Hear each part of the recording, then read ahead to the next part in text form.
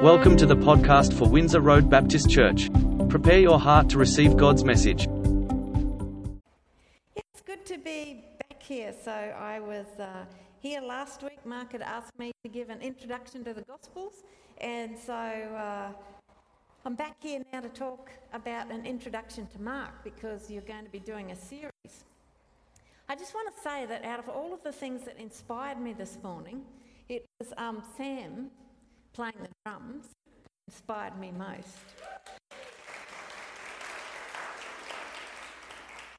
A couple of weeks ago, I was at another church speaking, and there was a drummer there. He had to be 70. And I was inspired by that as well. So seeing Sam up there, I just, got the sense there is room for everyone, isn't there?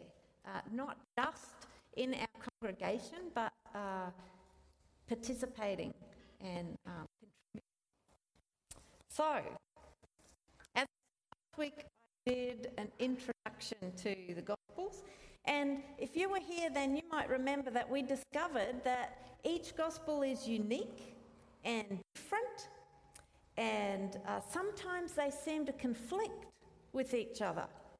So we saw that the same stories are told, but sometimes they're told in a different order or with different details. And we saw that rather than that being a problem, the differences actually help us to see what the Gospel author is trying to say about Jesus. And so by reading each Gospel individually from start to finish, we get this rich picture of who Jesus is and what he was on about. And instead of seeing just one perspective of Jesus, we get to see four. So today we're going to look at one of those portraits of Jesus, and that is the Gospel of Mark. Okay, I don't know if you remember, but last week we finished by looking at the first verse of every Gospel, and we kind of compared what those looked like. And we found out that beginnings are really important, because beginnings affect the way the reader sees the rest of the story. The beginning is like a doorway to the story, where the author takes the reader by the hand and says, come on this way and let's have a look at the story from over here. So that's what beginnings do. So I want to spend a little bit of time looking at Mark's beginning, because it's a very small verse, but there's a lot in this beginning. So the beginning of the Gospel of Jesus Christ, Son of God. That's how Mark starts. And maybe you've seen it in your Bible as the beginning of the good news of Jesus Christ, Son of God.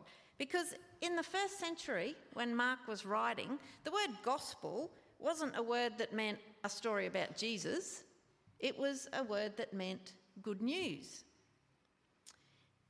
We know that that's the case because we've got some other writings from the first century that also use that word. And so we can look at those and figure out how they've used the word. Now, two of those are particularly interesting for our understanding of Mark's Gospel. The first one is this thing called a Priene inscription. It's an inscription and it talks about Caesar Augustus. Now, he was the emperor that ruled at the time of Jesus, the time that Jesus was born. So this inscription, it praises Augustus.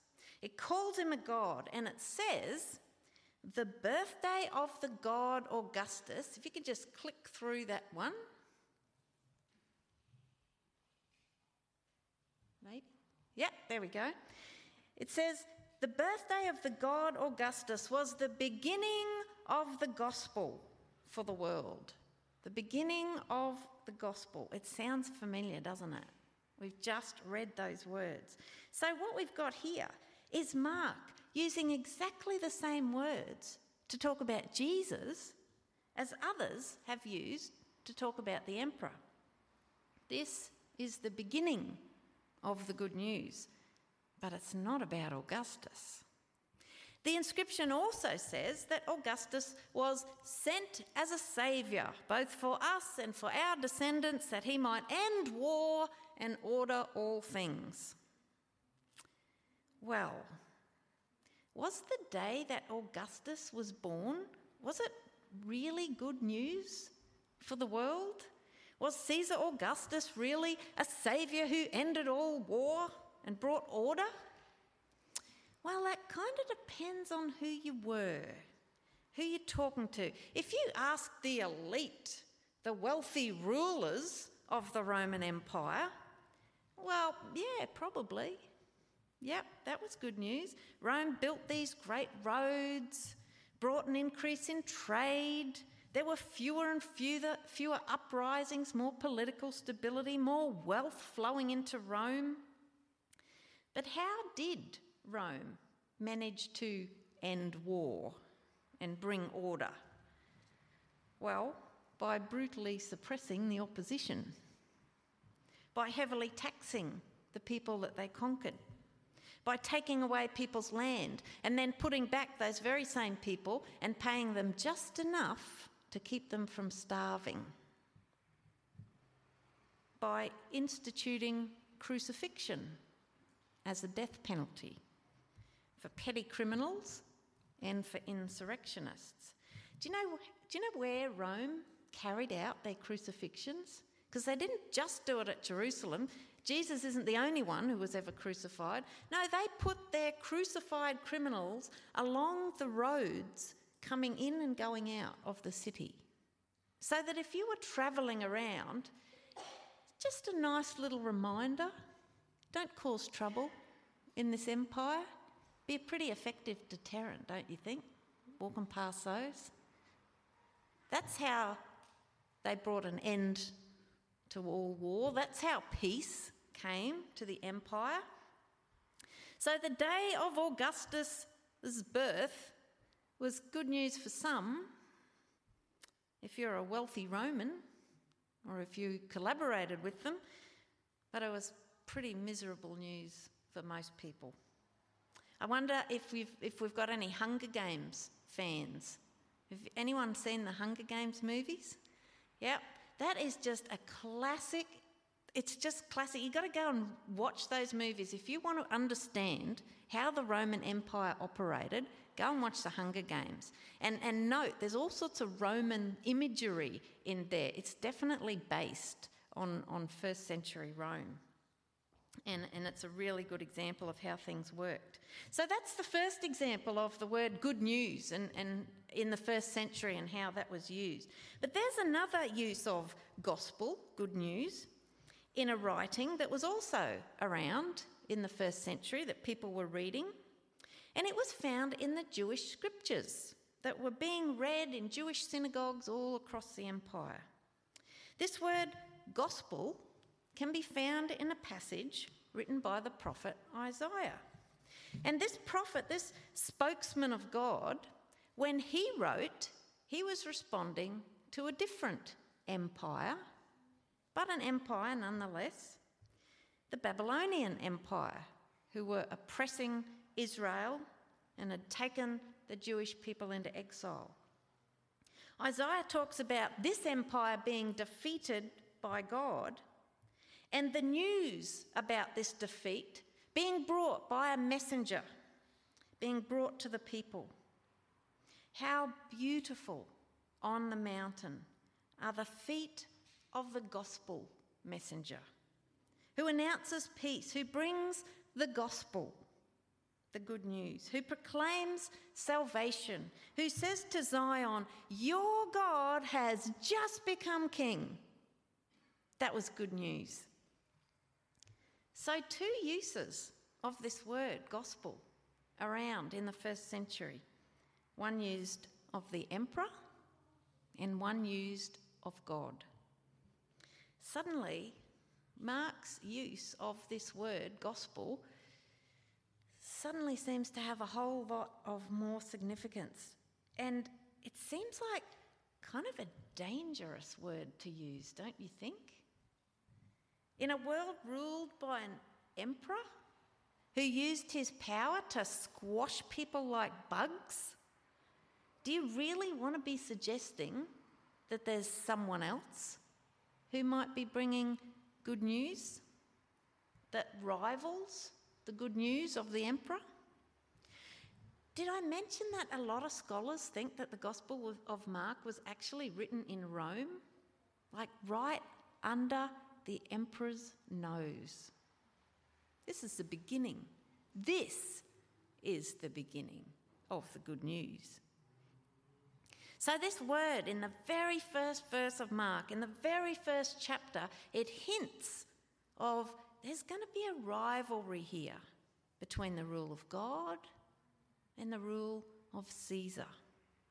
Well, I can hear you thinking, I can hear you thinking, I don't know, Denise, that seems like a lot to get out of that one word. Is that what you're thinking? Because I can understand that, and I'd think that too, except for the rest of the verse. Jesus, Christ, Son of God. Christ. We think of Christ as if it's Jesus' surname, don't we? Come on in, Mr. Christ. Sit down. Would you like a coffee, Mr. Christ? Christ isn't a title. It's not a name, it's a title. It's the Greek word for the Hebrew Messiah. And it simply means anointed one. And who were the anointed ones in the Old Testament scriptures that Mark's readers are reading? Kings. Sometimes priests, but kings. And especially King David. Remember, Israel's most famous king who ruled over God's people back in the glory days of Israel.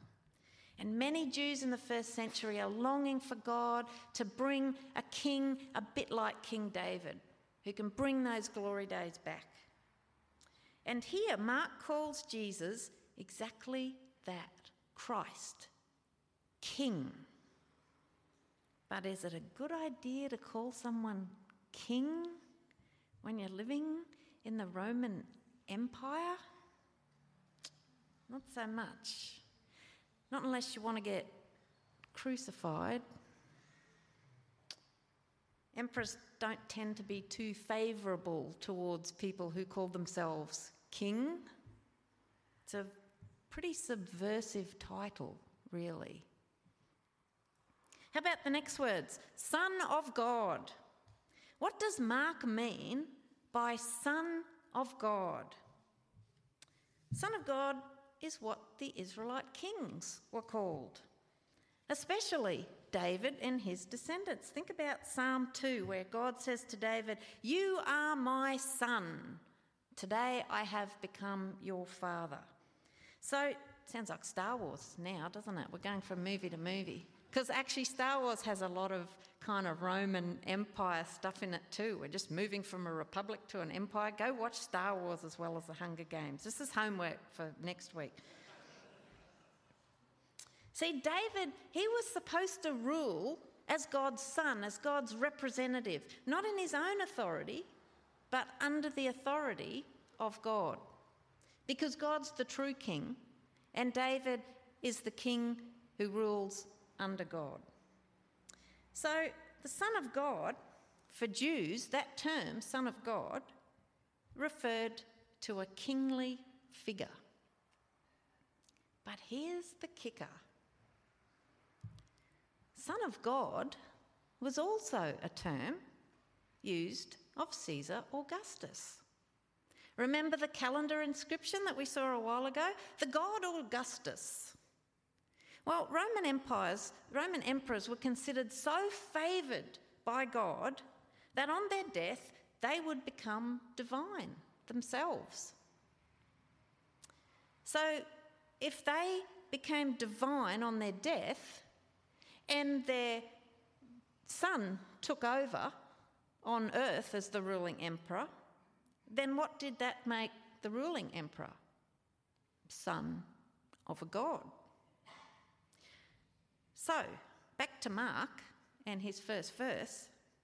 his subversive writings, Mark, who's got one foot in the ancient Jewish scriptures and one foot in the Roman world, did he mean the Jewish Son of God, or did he mean the Roman Son of God? Because he surely knew both terms and what both terms mean. Did he mean both?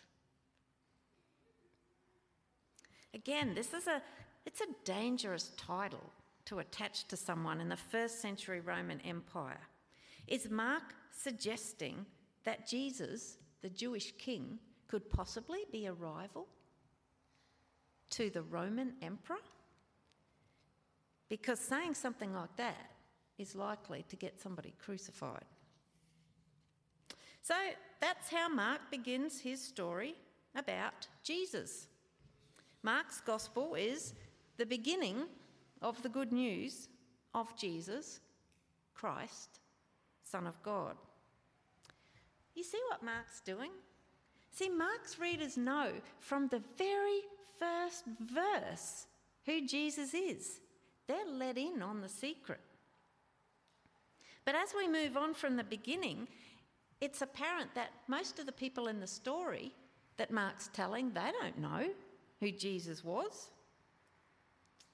Maybe John the Baptist had some idea, but the disciples don't seem to know.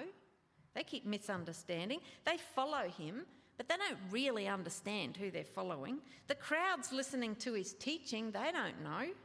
They're amazed at the authority of his teaching, but they don't really know who he is. The religious leaders, they certainly don't know. They get really hot under the collar, don't they? At the claims he seems to be making.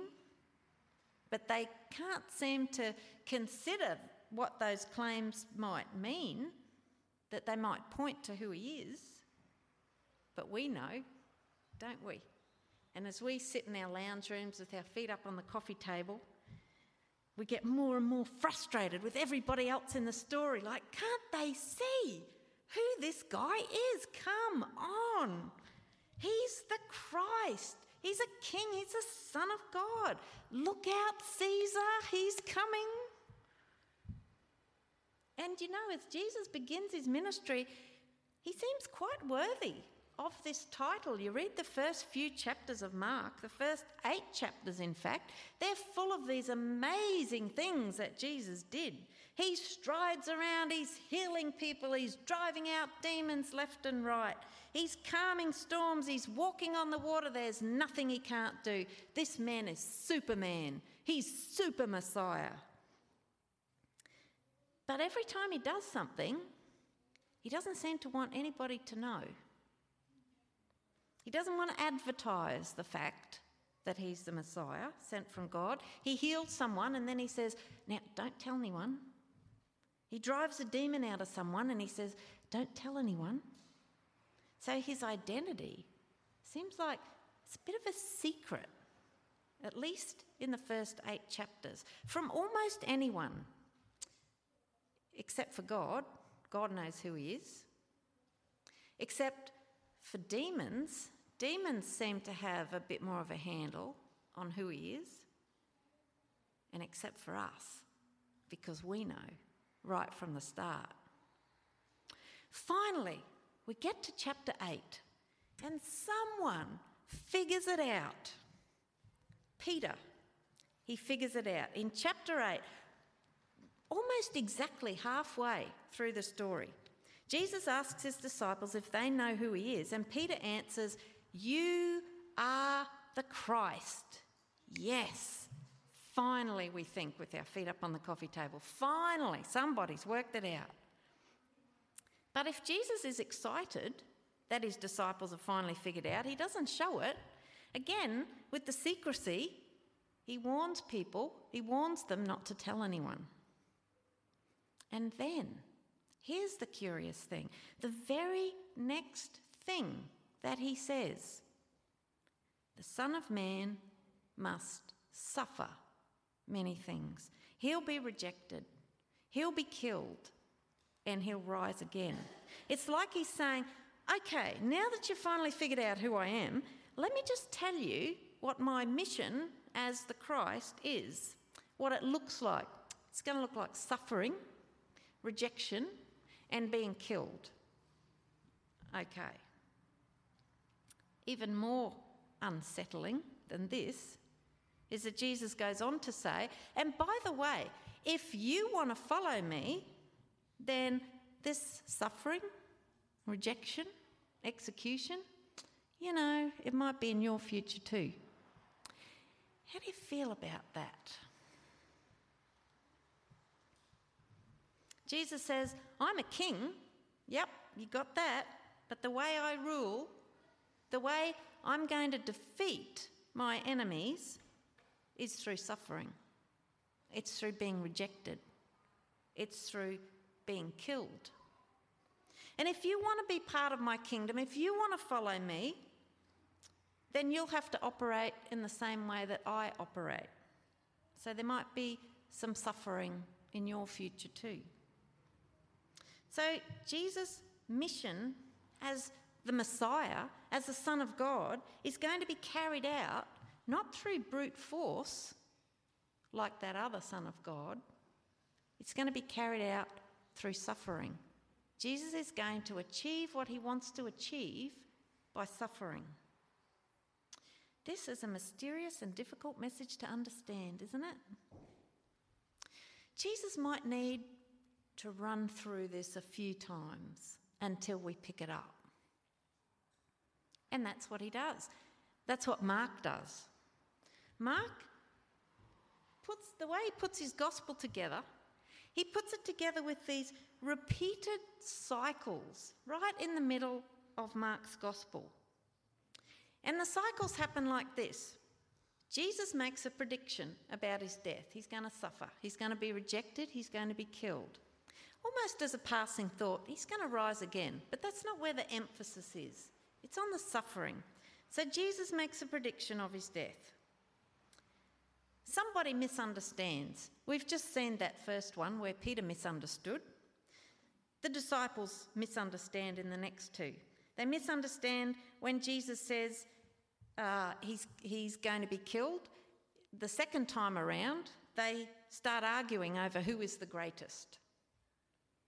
And then thirdly, Jesus teaches. He takes this opportunity, this misunderstanding, to correct how they're thinking. So the first time Peter rebukes him, misunderstands, and Jesus talks about, if you want to come after me, this is how it has to be. The second time, Jesus makes a prediction, the disciples argue about who is the greatest, and Jesus says, oh, you want to be great? Well, you have to be last. The first will be last, the last will be first. Third time around, one chapter later, it just keeps on going round and round in circles. Jesus makes a prediction. The disciples misunderstand. This time it's James and John. They say, oh, we want to be at your right and at your left.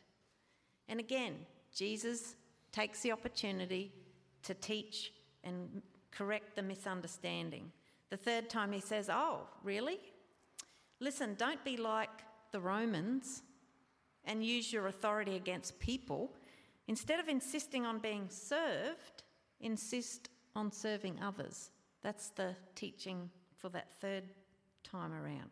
So 3 times he goes through this cycle, predicts he's going to die, there's a misunderstanding, he corrects the misunderstanding. Here's what's interesting.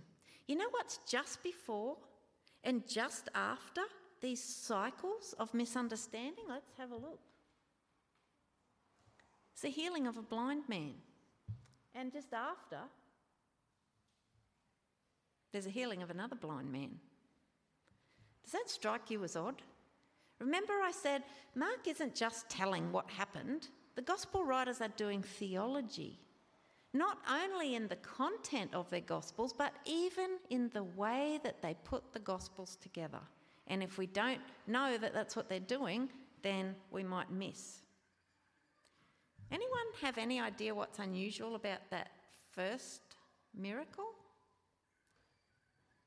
I've sprung it on you, I should have. But like you guys read Mark, right? The last week, I set homework. Yeah, what? There's 2 stages of healing. Jesus doesn't get it right the first time. Is he having an off day? Like what is with that? It's the only miracle in all 4 Gospels where Jesus doesn't get it right the first time. He's got to go back and try again. The blind man says, I can see, but people sort of look like trees walking around. And then Jesus comes back and heals him again, and now he can see clearly. It's a little bit like Peter, isn't it? You are the Christ. I can see who you are. The Christ, the King, the Son of a God, rival to the Roman Empire. But he sees, but he doesn't get it, does he? And these cycles of misunderstanding show that Jesus is talking about a different kind of power, a different way of being king, and he needs to correct misunderstandings. Do you know, even after these 3 cycles of misunderstanding, the disciples still don't get it. Even right at the end, they still don't get it. They're kind of clueless all the way through, which I find quite encouraging, because I'm a disciple who's clueless at times, and somehow, they were still disciples at the end of the gospel. I find that encouraging. The second healing, it's quite different. The second healing, we're told immediately the man regained his sight. Immediately. And do you know what he did? He followed Jesus on the way. Well, where's Jesus going? Jesus is on the way to Jerusalem. He's on the way to his suffering and rejection and death. And the blind man, he's healed, immediately regains his sight, sees things clearly, and follows Jesus on the way, just like Jesus told his disciples would need to. Let's have a closer look at that third misunderstanding. So remember I said it was about James and John? So by this time, James and John, they're pretty confident that Jesus is the Messiah. This is chapter 10. They've known for 2 whole chapters who Jesus is. Peter's let the cat out of the bag, and they know. They're confident. Jesus is this Messiah. He's come to lead his people in victory, to restore the nation of Israel to glory. And when he achieves that, and when he's now sitting on his glorious throne, ruling over his kingdom, they've just got one teensy request. Can we sit on your right and on your left when you come in glory? You see, James and John want the privileged position of vice regent. They want to sit on the thrones on his right and on his left. What they're saying is that when Jesus becomes king, when he overthrows these Romans and begins to rule over his kingdom, when he's sitting on his throne, they want to co-rule with him and sit to his right and to his left. A little bit like that. That's Narnia. You've got to go watch Narnia. These are the favoured positions to his right and to his left, the important positions, the powerful positions in the empire, the kingdom, the positions that will earn them admiration and respect.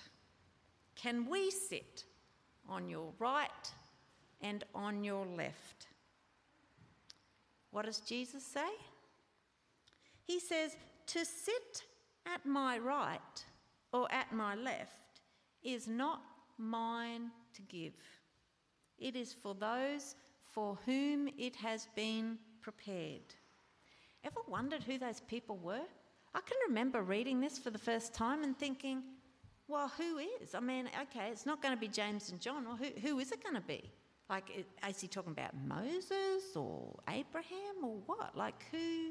Because it doesn't really say, Jesus doesn't say who it is.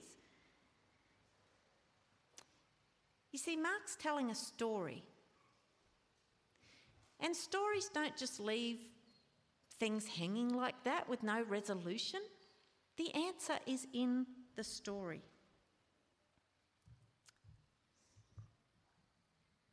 There is the answer.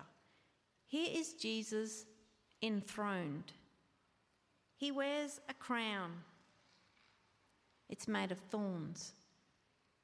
The sign above his head announces a royal proclamation, King of the Jews.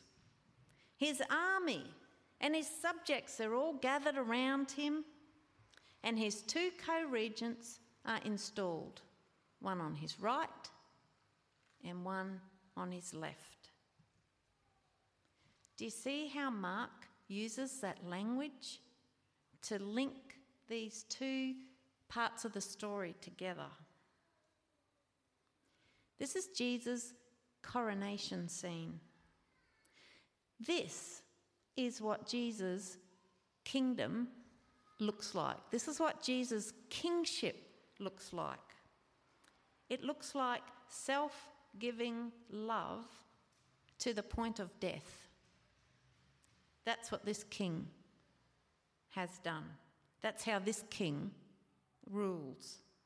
The Son of Man came to serve and to give his life a ransom for many.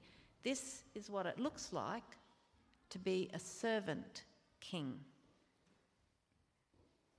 See, Mark describes Jesus' death not as a tragedy, but as a victory. In God's kingdom, the kingdom that Jesus came to bring, the kingdom that Jesus rules over as king, in that kingdom, this is what power looks like.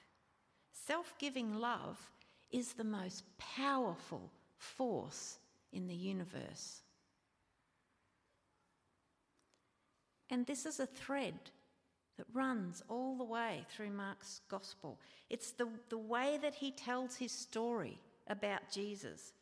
It pits Jesus and the rule of God against Rome and the rule of Caesar. But what does that matter to us? I mean, the Roman Empire, it's long gone. It didn't survive. But Mark's gospel keeps on doing its work. As we read it, as we soak ourselves in it, as we gaze on this portrait of Jesus, we begin to see our world through his eyes and through this paradigm, through this perspective. Because in some sense, the Roman Empire is still alive and well, isn't it? It's at work every time someone or some group misuses power to achieve their own selfish ends, whether that's in global political affairs or whether it's in personal relationships. Mark's gospel is shouting at us to recognise the misuse of power, to stand against it and to operate in a different way. Because the kingdom of God, it doesn't look like the kingdom of Caesar. It mustn't look like the kingdom of Caesar. Mark's gospel stands against wealthy nations bullying poorer nations. It stands against political manipulation when that happens through shaming others, through misrepresenting the truth, or through shady, underhanded deals. It stands against domestic violence. It stands against child sexual abuse. It stands against the denigration of others who hold different views or are different than us. It demands that we protect the weak against the strong, and that we do so by methods, not the methods that we see on the news websites, but with the methods that Jesus used. Because when we see Jesus welcoming sinners and extending hospitality to them, even though it got him into trouble with the respectable, when we see him challenging the religious leaders, even though he knew that they could destroy him, when we see him opening his arms to children and asking the rich ruler to give his possessions to the poor, and most of all, when we gaze into the face of Jesus hanging on the cross, we realise that that our God operates very differently, and he calls us to operate differently in this world as well.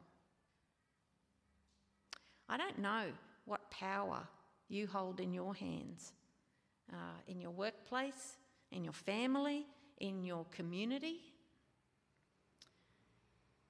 But if you hold power in your hands, then Mark's gospel warns us to tread very carefully and to use that power very carefully. It points us to Jesus on the cross, using the immense power of self-giving love to change a broken world. And it warns us, don't you go the way of Caesar. Don't you use his methods.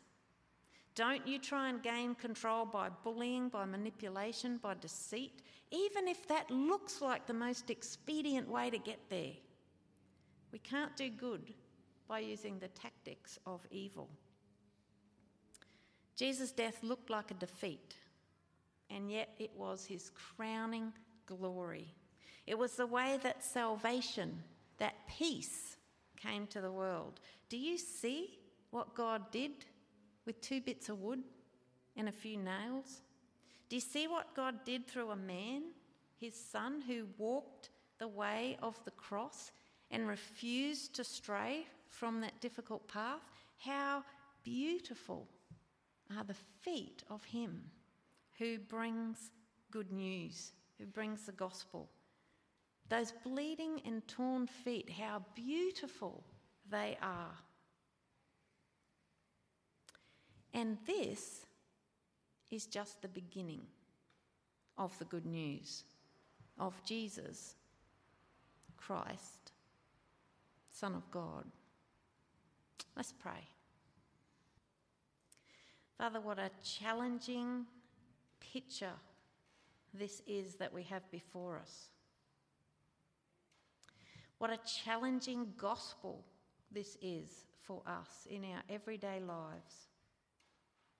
The story of something that happened so long ago.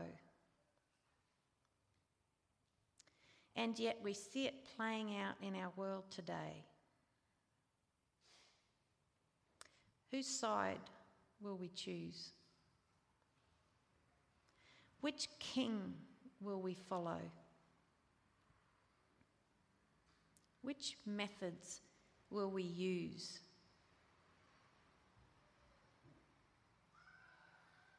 Lord, would you open our eyes to the message that you have for us in this gospel? I pray, Lord, for Windsor Road as they sit here in this community, as the members of this church sit in the circles of their influence. I pray that you would help us all to love broadly and deeply. In Jesus' name, amen. Thanks for listening. We hope that you have been blessed by the message. Windsor Road Baptist Church is a growing intergenerational and international community of people committed to whole life discipleship. Please visit us at windsorroad.org.au to connect with us and to learn more about our church.